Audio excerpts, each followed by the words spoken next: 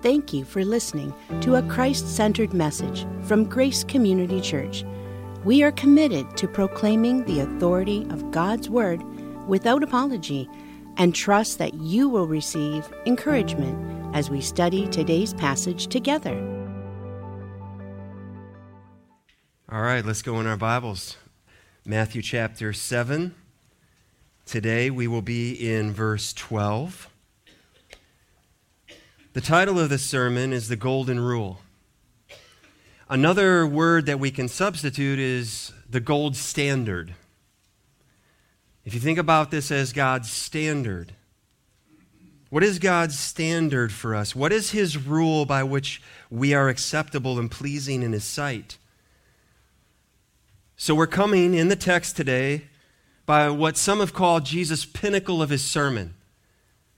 The pinnacle of His preaching and teaching. It's the high point, and this has become known and understood as the Golden Rule.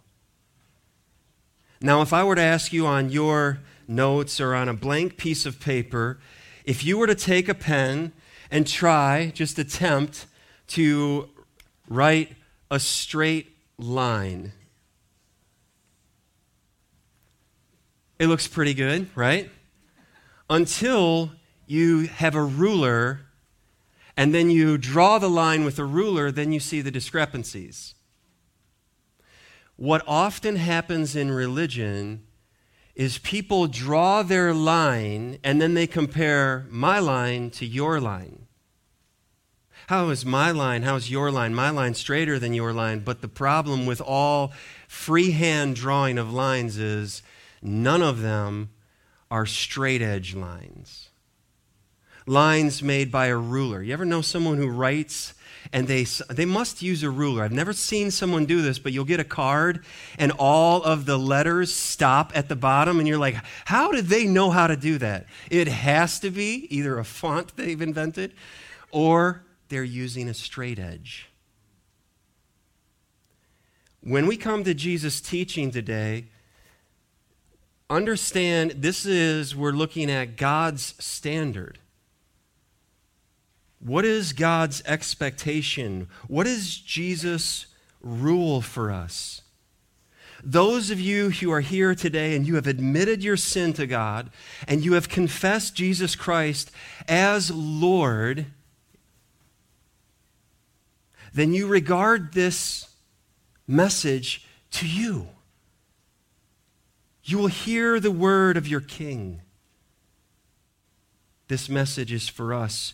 And perhaps if you're here today and you have never trusted in the Lord Jesus Christ, this is the day when you clearly hear the Spirit's call to salvation. Let's hear the word of our King, Matthew 7 and verse 12. One verse. So whatever you wish that others would do to you, do also to them. For this is the law and the prophets. This is the word of God. Now, if you're thinking, wow, one verse, we are going to get to that picnic early. There's a lot in this verse. Like, I knew it was coming. Jesus opened this section, if you take your Bible and just turn back just a little bit, all the way back to chapter 5. Chapter 5 and verse 16, a familiar verse, in the same way let your light shine before others so that they may see your good works and give glory to your Father who is in heaven. Jesus, what does it look like for us to live a life that is pleasing to you, that actually becomes known as works that are good, works that you do through us? Well, Matthew 5:17 all the way to 7:12. It's what is known as an inclusio.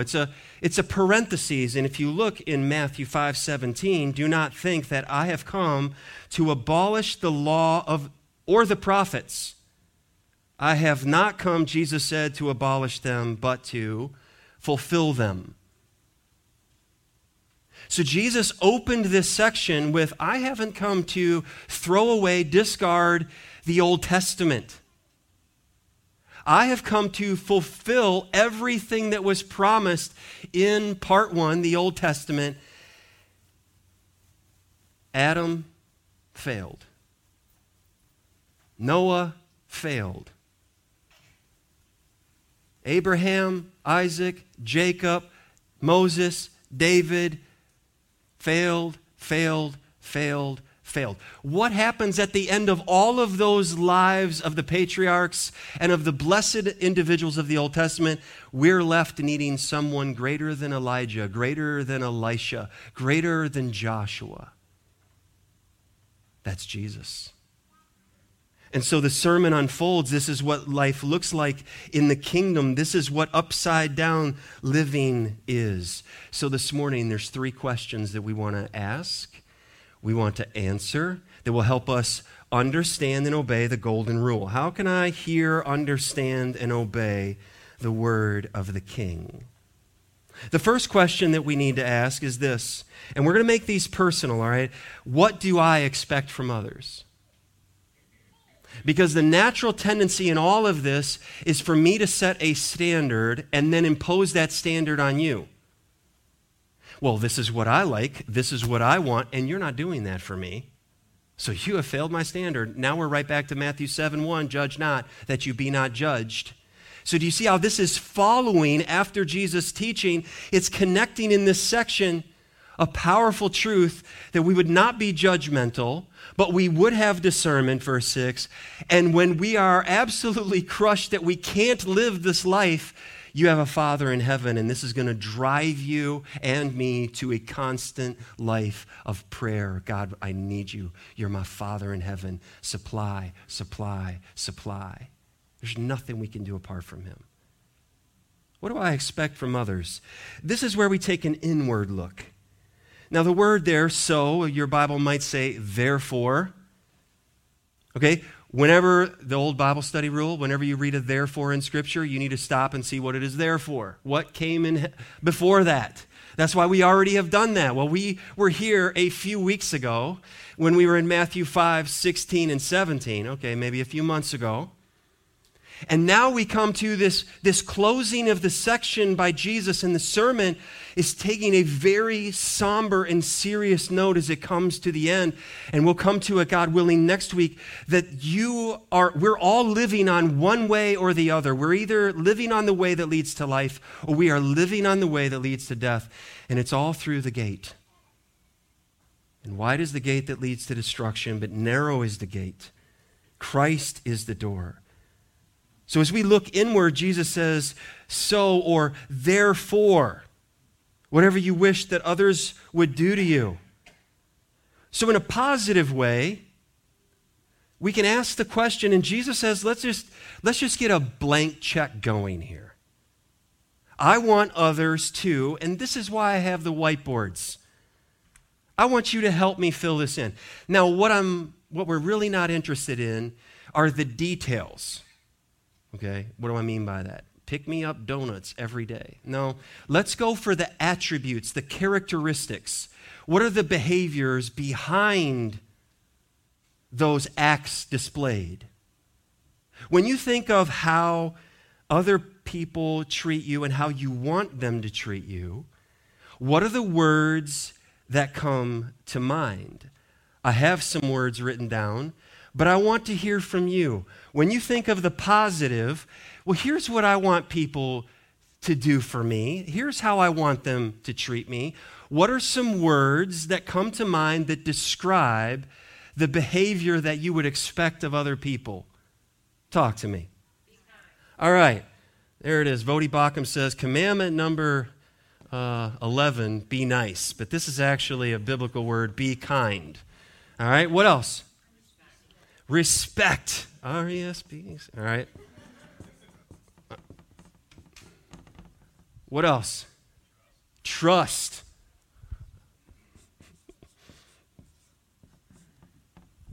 Forgive. Okay. What else? All right. Love. Just love me. Understand me. All right. The commandment given to all Christian husbands to their wives. Thank you, Peter, by the Spirit of God. The impossible help. What else? Be honest.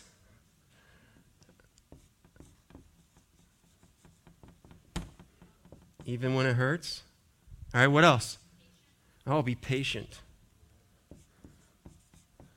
We were waiting for that one. What else? A couple more. Encourage me. Oh, that one. Survey says. That ranked high. One more to fill this spot in over here. One more word. Compassionate. Oh, that one is another. There you go. Compassionate. Now, let's switch to the negative. What are the things that you say, I don't want people to treat me like this. I don't want them to be this way to me. Give me some words for the negative side. Do not what? Don't judge me, okay? Don't be judgmental toward me. Don't lie to me. What else? Don't be hateful. Stay off social media then. What else? Disrespect.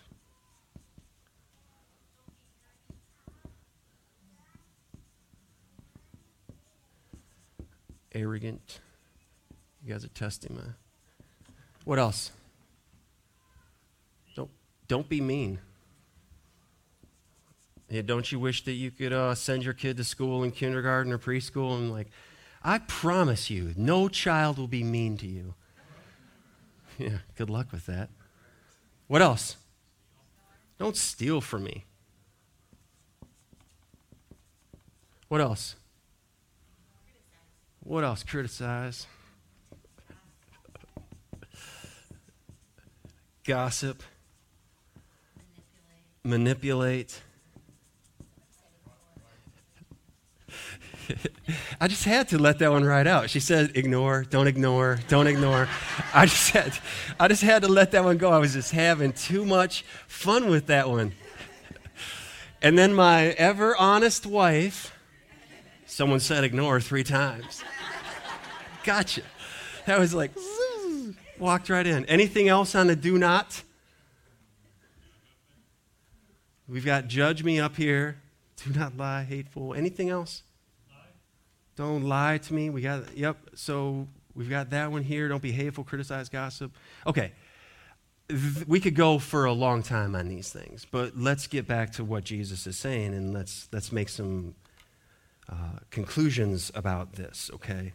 Now understand, Jesus is teaching something in the positive. The negative list is very often used by other teachers, rabbis, Confucius. Most people think of Jesus' teaching and they sum it up with the golden rule. Do unto others as you would have them do unto you.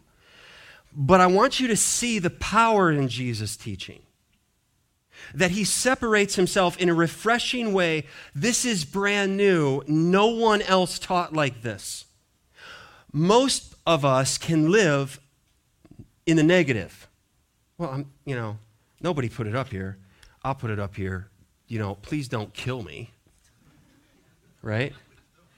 Okay? Most of us can live and say, you know what I'm not going to do? I'm not going to lie. I'm not going to lie to people. I'm not going to ignore people. I'm not going to steal from people. I'm not going to be mean to people. I'm not going to manipulate. Most of us can say, I can probably not do this all the time, but I can hold a pretty good steady line with the do nots. So most people think of religion as, I don't do this. I'm not that bad. My straight edge line is a little better than theirs. But Jesus says, this is radically different, my disciples. Not just what don't you want people to do to you. What do you want? It's a blank check. It's a wide open. You want people to be kind? Be kind. Well, how much am I supposed to be kind to my neighbor? How do you want the neighbor to be to you? What do you expect from other people? As we think about these 2 lists, this became known as, possibly in history, the Golden Rule, because Emperor Alexander actually had it inscribed in gold on his wall. Alexander Severus.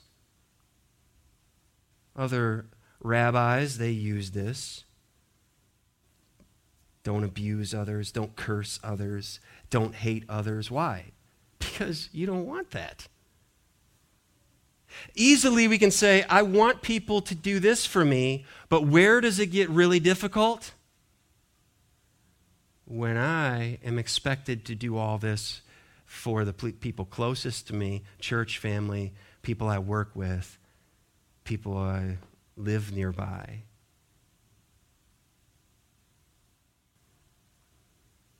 Over here, we have a self-centered approach. What do I want? It's humanly possible to do quite well. Most people view this teaching from Jesus to be, this is really helpful. You want a better life?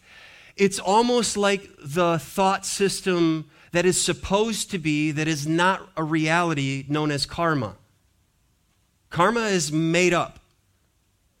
But a lot of people subscribe to it. If I don't do these things, then nobody will do that to me.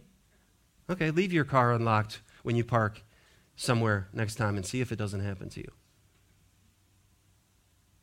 Oh, if I do these things, still centered around self, then I expect people to do that for me.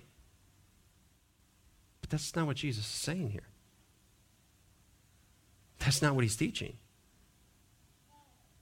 Most people believe, so if I do good, I can expect good. If I don't do bad, then I can expect people won't do me wrong. The motive behind that level of behavior and functioning is selfish, self-centered, man-centered, not God-centered.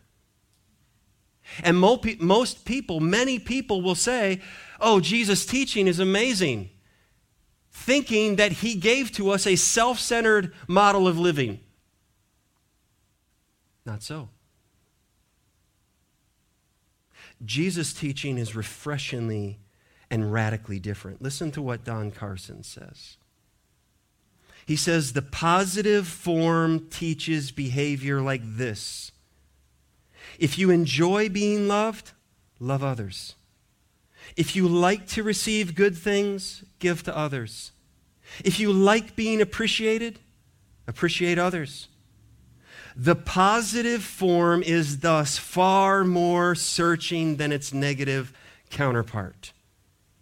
Here, in the positive, there is no permission to withdraw into a world where I offend no one, didn't do anything wrong, but accomplish no positive good either.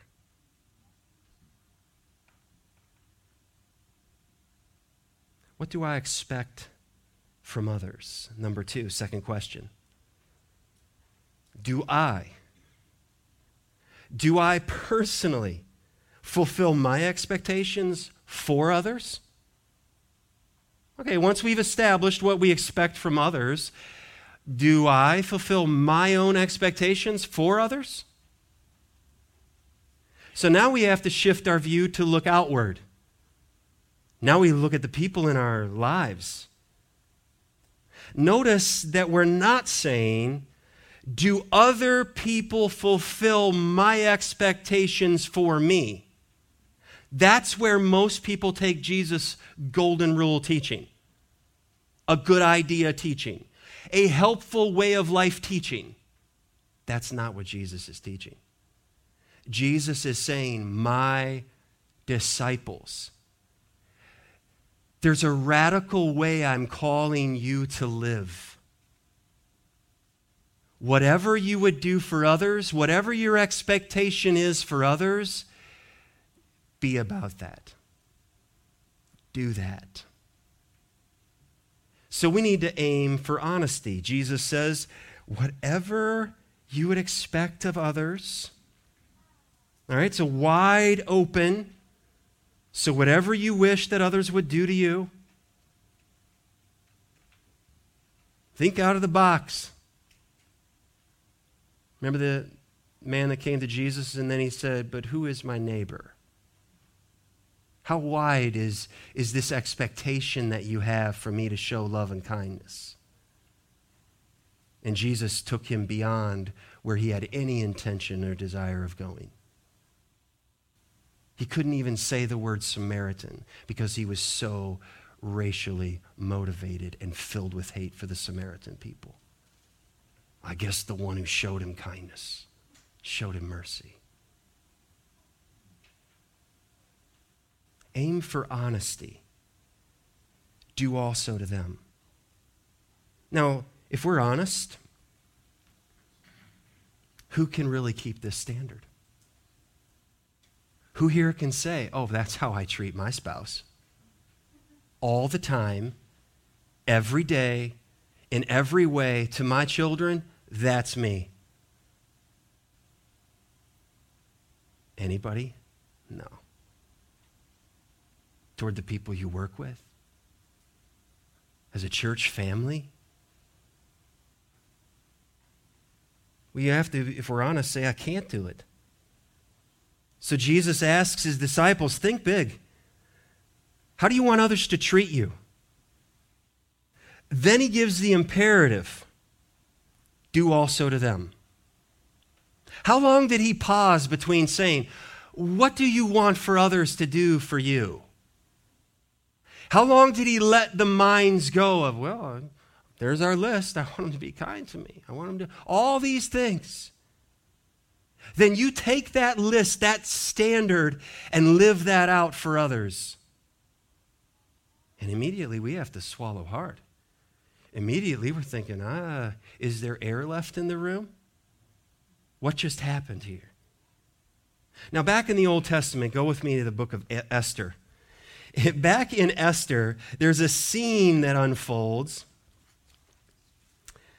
Ezra, Nehemiah, Esther, Job, Psalms. All right, if you're finding that and not just touching it on the app. Cheating, okay? Don't cheat. All right, Esther chapter 6. I want you to see an illustration of someone thinking big about the list for himself. And his name is Haman, and whenever this account was read in Jewish households, the children would participate in the reading. Whenever Haman's name would come up, the children would say, boo. Whenever Esther, I was like, yes, Esther. Well, Haman, in Esther 6, verse 4, after the king had a sleepless night, and Haman's plan is unfolding of how he's going to destroy the Jewish people, and then the king has something he needs to do. He hears someone coming into the courts, and he says in verse 4, and the king said, who is in the court? Now Haman had just entered the outer court of the king's palace to speak to the king about having Mordecai hanged on the gallows that he had prepared for him. And the king's young men told him, Haman is there standing in the court. And the king said, let him come in. Well, this is turning out good for Haman. So Haman came in, and the king said to him, got anything you want to tell me to do today? That's not what a king says. The king asks him a question. What should be done to the man whom the king delights to honor? And Haman begins thinking. And Haman said to himself, whom would the king delight to honor more than me? So Haman said to the king, so he's thinking, his mind is going, for the man whom the king delights to honor, let royal robes be brought which the king has worn, and the horse that the king has ridden, and on whose head a royal crown is set. And let the robes and the horse be handed over to one of the king's most noble officials. Let them dress the man whom the king delights to honor, and let them lead him on the horse through the square of the city, proclaiming before him, thus shall it be done to the man whom the king delights to honor. Going good so far, right? You hear Jesus' words? So, how do you want other people to treat you? Now is where we find out through a spiritual pulse check, how much are we really like Haman? And this is where he is undone in one command. Verse 10. Then the king said to Haman, hurry! Take the robes and the horse as you have said. Great job, Haman. And do so to Mordecai the Jew who sits at the king's gate. Oh, and by the way, Haman, leave out nothing that you have mentioned. So Haman took the robes and the horse, and he dressed Mordecai and led him through the square of the city, proclaiming before him. Don't you want to hear how he sounded? I guarantee you, it was not, thus shall it be done to the man whom the king delights to honor. This was my idea. Oh no. Thus shall it be done to the man in whom the king delights to honor. What's that you said there, Haman? Thus shall it be done. Like, can't you see the little, for the man in whom the king delights to honor. The man in whom the king what? Delights to honor already, okay? Shut up. And what happens at the end of this? Then Mordecai returned to the king's gate, but Haman returned to his house mourning with his head covered. He's covered in shame.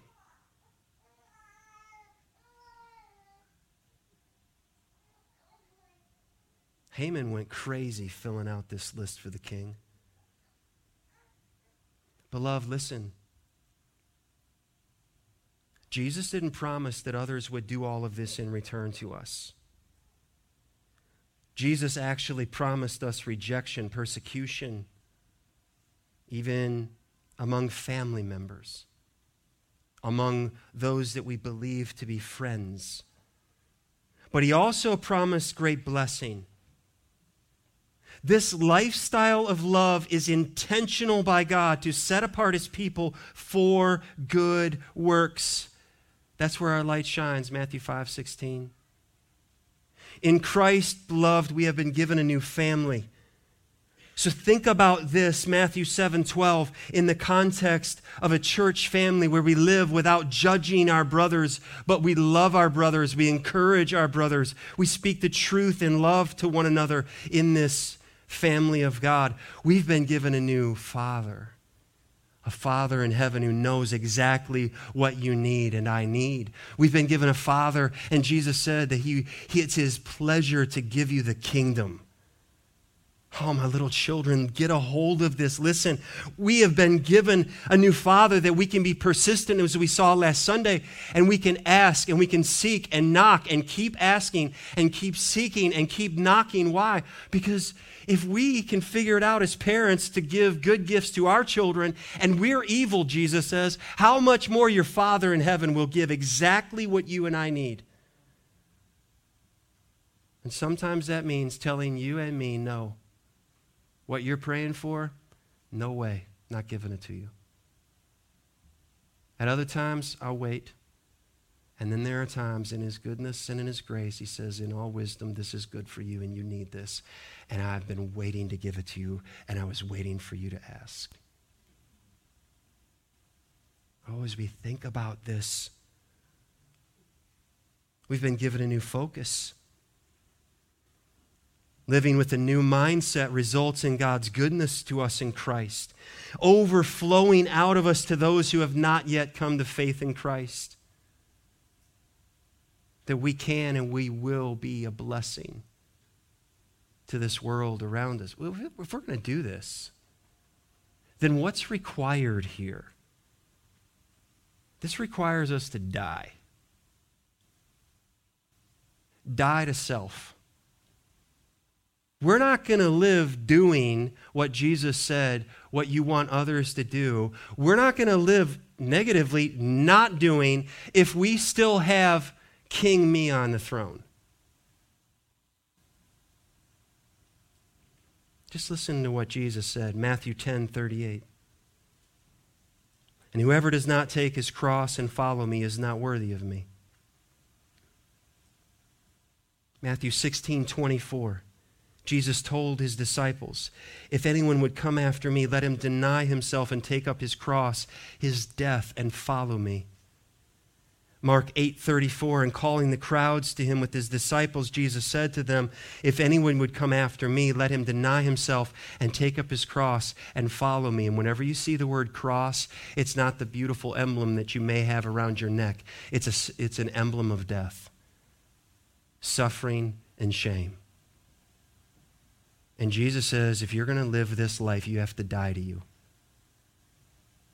You can't have King you and King Jesus simultaneously, nor can I. Luke 9:23, he said to them all, if anyone would come after me, let him deny himself and take up his cross daily and follow me. Romans 12:1, the Apostle Paul says, I appeal to you, therefore, brothers, by the mercies of God, to present your bodies a living sacrifice, holy and acceptable to God, which is your spiritual worship. The old preacher said, what's wrong with a living sacrifice? It's always trying to crawl off the altar. Doesn't that sound like your struggles day to day? Wanting to please the Lord? And here comes King me again. Offended over nothings. As far away as you can get from doing for others what I want them to do for me. And I just forgot that because I got cut off in traffic already, okay? All bets are off now.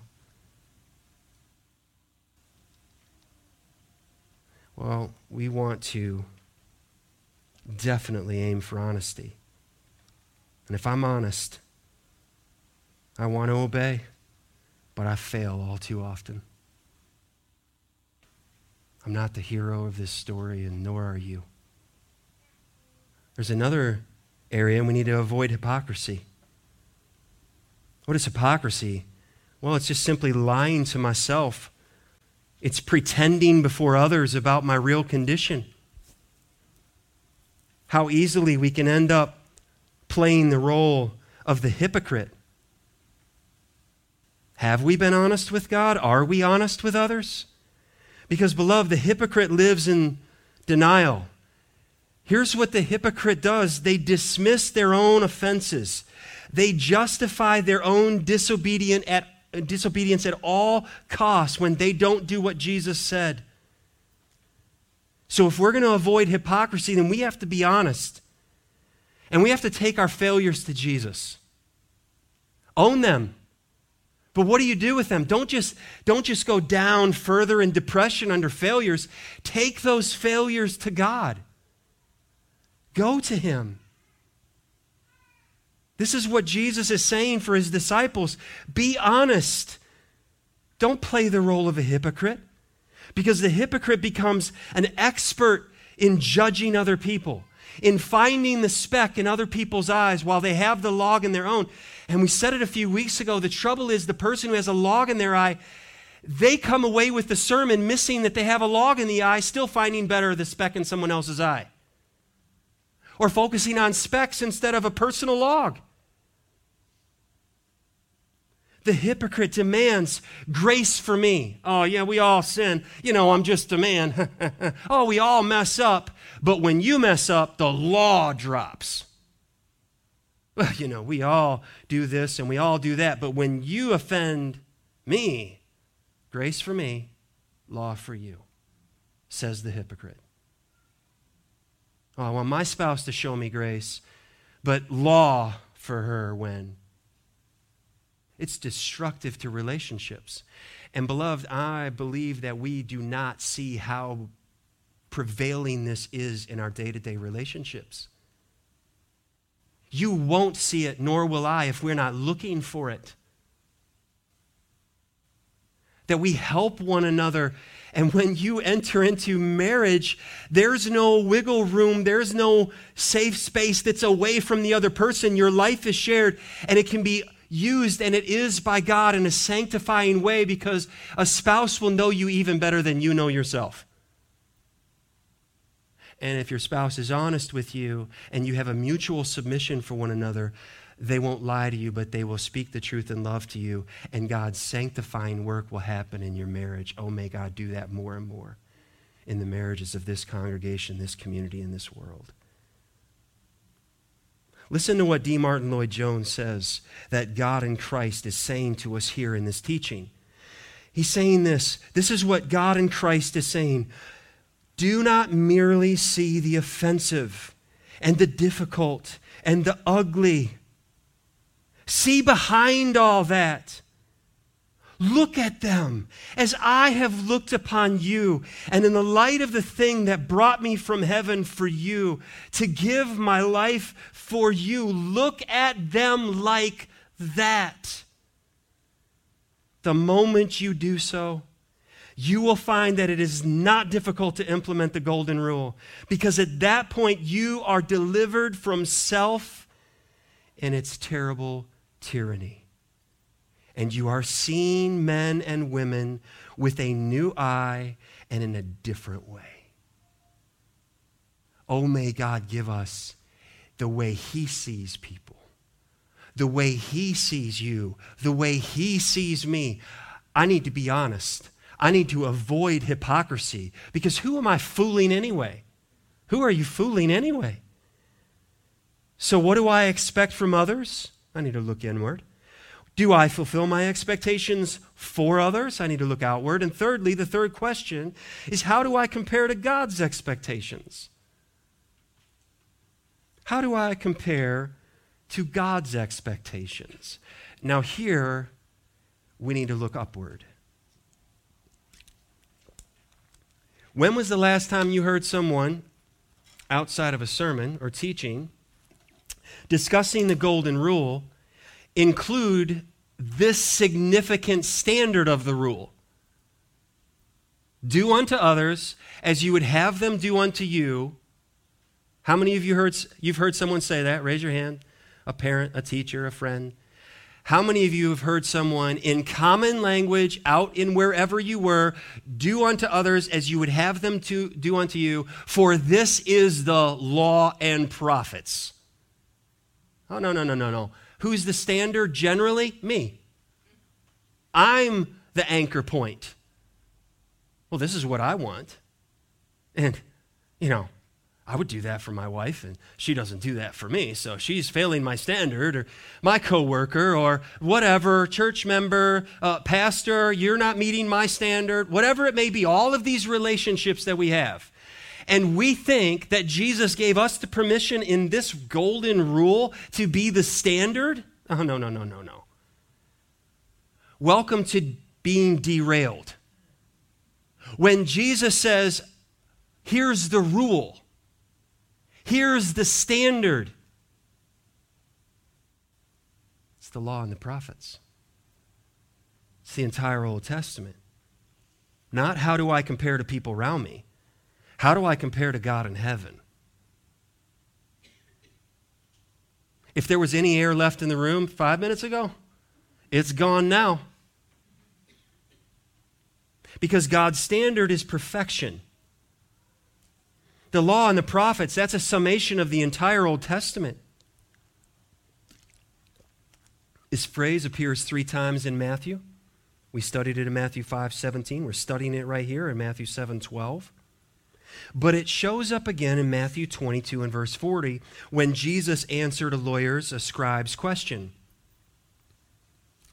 In verse 37 of Matthew 22, Jesus said to him, "You shall love the Lord your God with all your heart and with all your soul and with all your mind.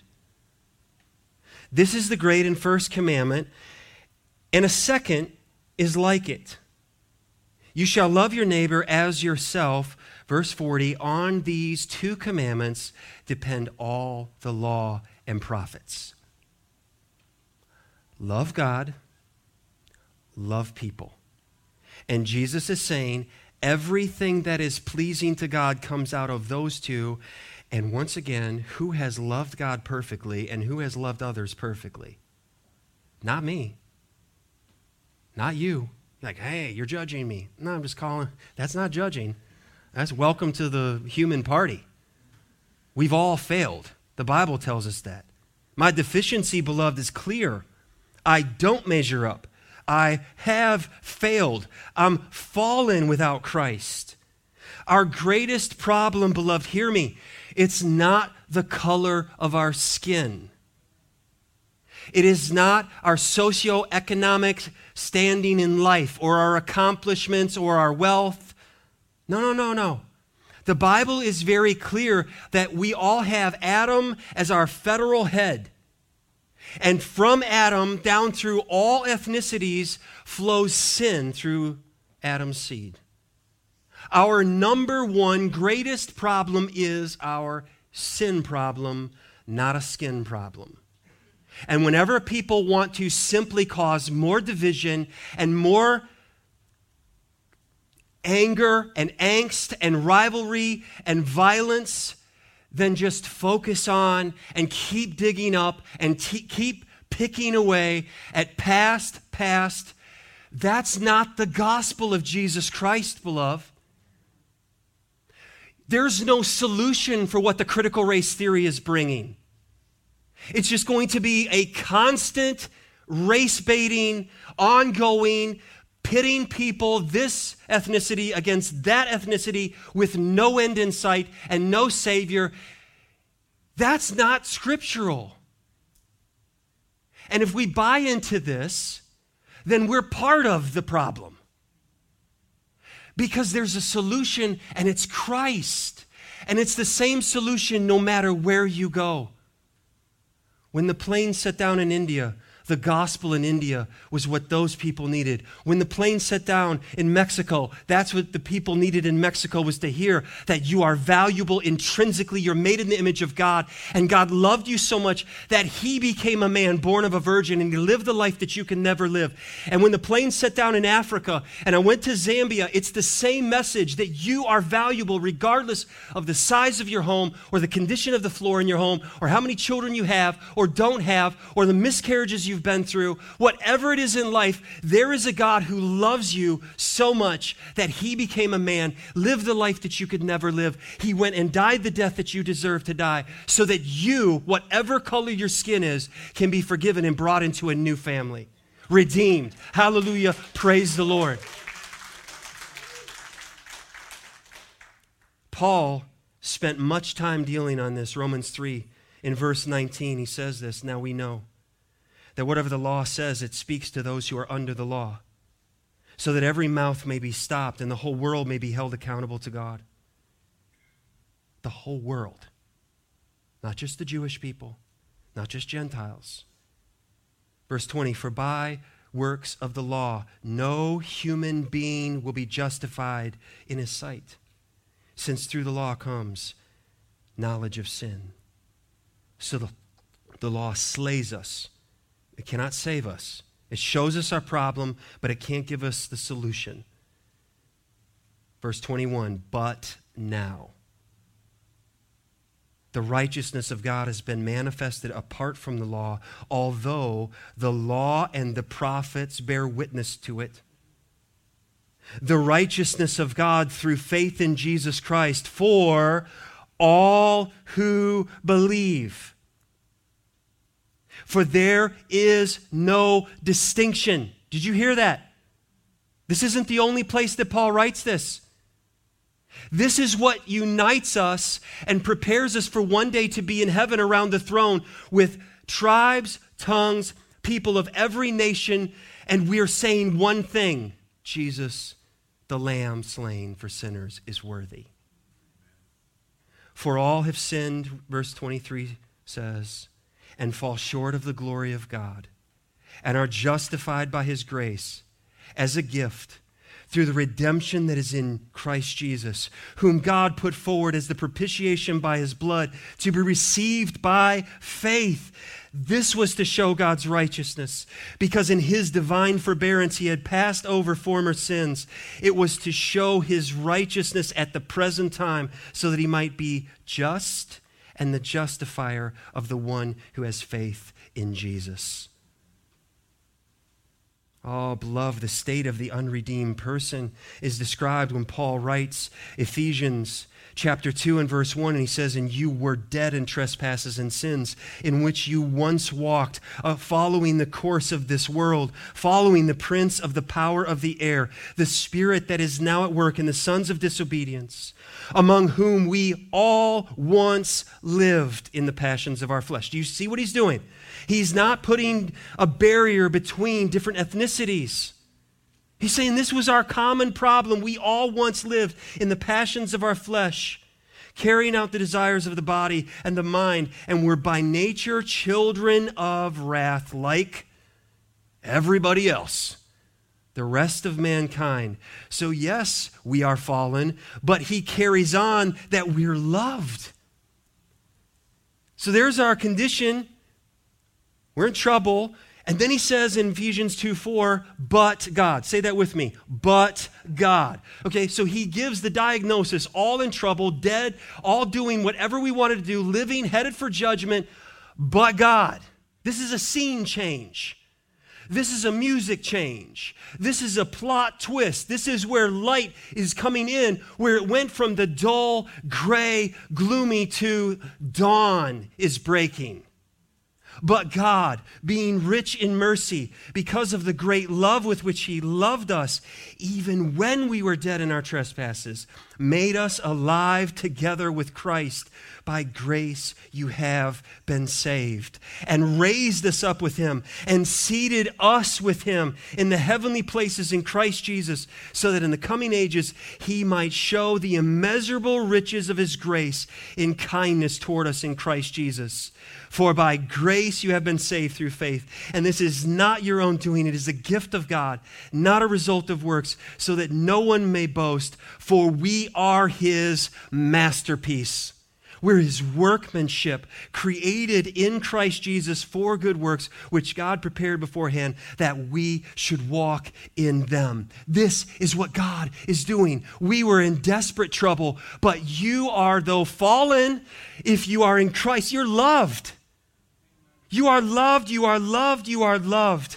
I am loved, you are loved. That God had to look beyond our sinful condition and come in Christ and redeem us. Yes, we deserve death. Yes, we deserved hell. But he saw our need and he came and he crossed that divide. So as you think about this, many times we're not going to move our camp away from Romans 8:32. If God has done all of this,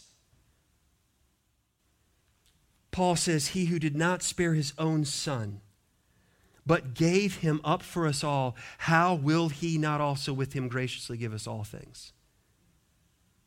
If he did this while you were dead in trespass and sins, while I was sinning against him, while I was saying crucify him, while I was saying I'm king, I want to be in charge of all things.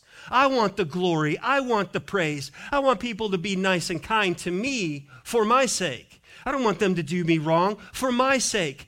And Jesus just crushes all of that and says, you can't do the standard of God's holiness and perfection, so let me do it in your place. And let me take your judgment in my place. And let me do what you could never do, and that is that first Easter morning to rise from the dead and defeat the enemy that we have no hope against. And how do we know there is hope and there is victory over whatever the sin may be, whatever the division may be, whatever the struggle may be? It's Christ is alive. So once again, the Sermon on the Mount is not how to be saved. It is not a moralistic, therapeutic deism. It is not how to improve your marriage. It's not how to improve your life. Just apply the golden rule. An honest person says, I can't. I tried, and I failed miserably. I need someone to do that in my place. This sermon is a vivid description of what the upside-down, countercultural reality is of the Christian life. This is what a Christian life looks like. So where are we seeing this displayed in practical ways? Are we seeing this displayed in our lives? I will tell you this, I praise God for the displays I see all around me, family and church family, of this kind of love. Just taking the love of Christ and living that out. Sinclair Ferguson, he says it this way. He says, we see then that living under the judgment of God is not a cause for cringing fear. as Satan suggests. It is the remedy for self-absorption and the way to genuine spiritual freedom, in which we serve the Lord and are happy to serve others too. You see how that's connected? I'm going to serve the Lord and I'm going to serve you. Why? Because what would you want others to do for you? God's standard is perfection. My deficiency, well, it's obvious, it's clear. You've known me, some of you, for a while now. No perfect guy in front of you. But God's fulfillment is in Jesus. In Christ, I can be forgiven.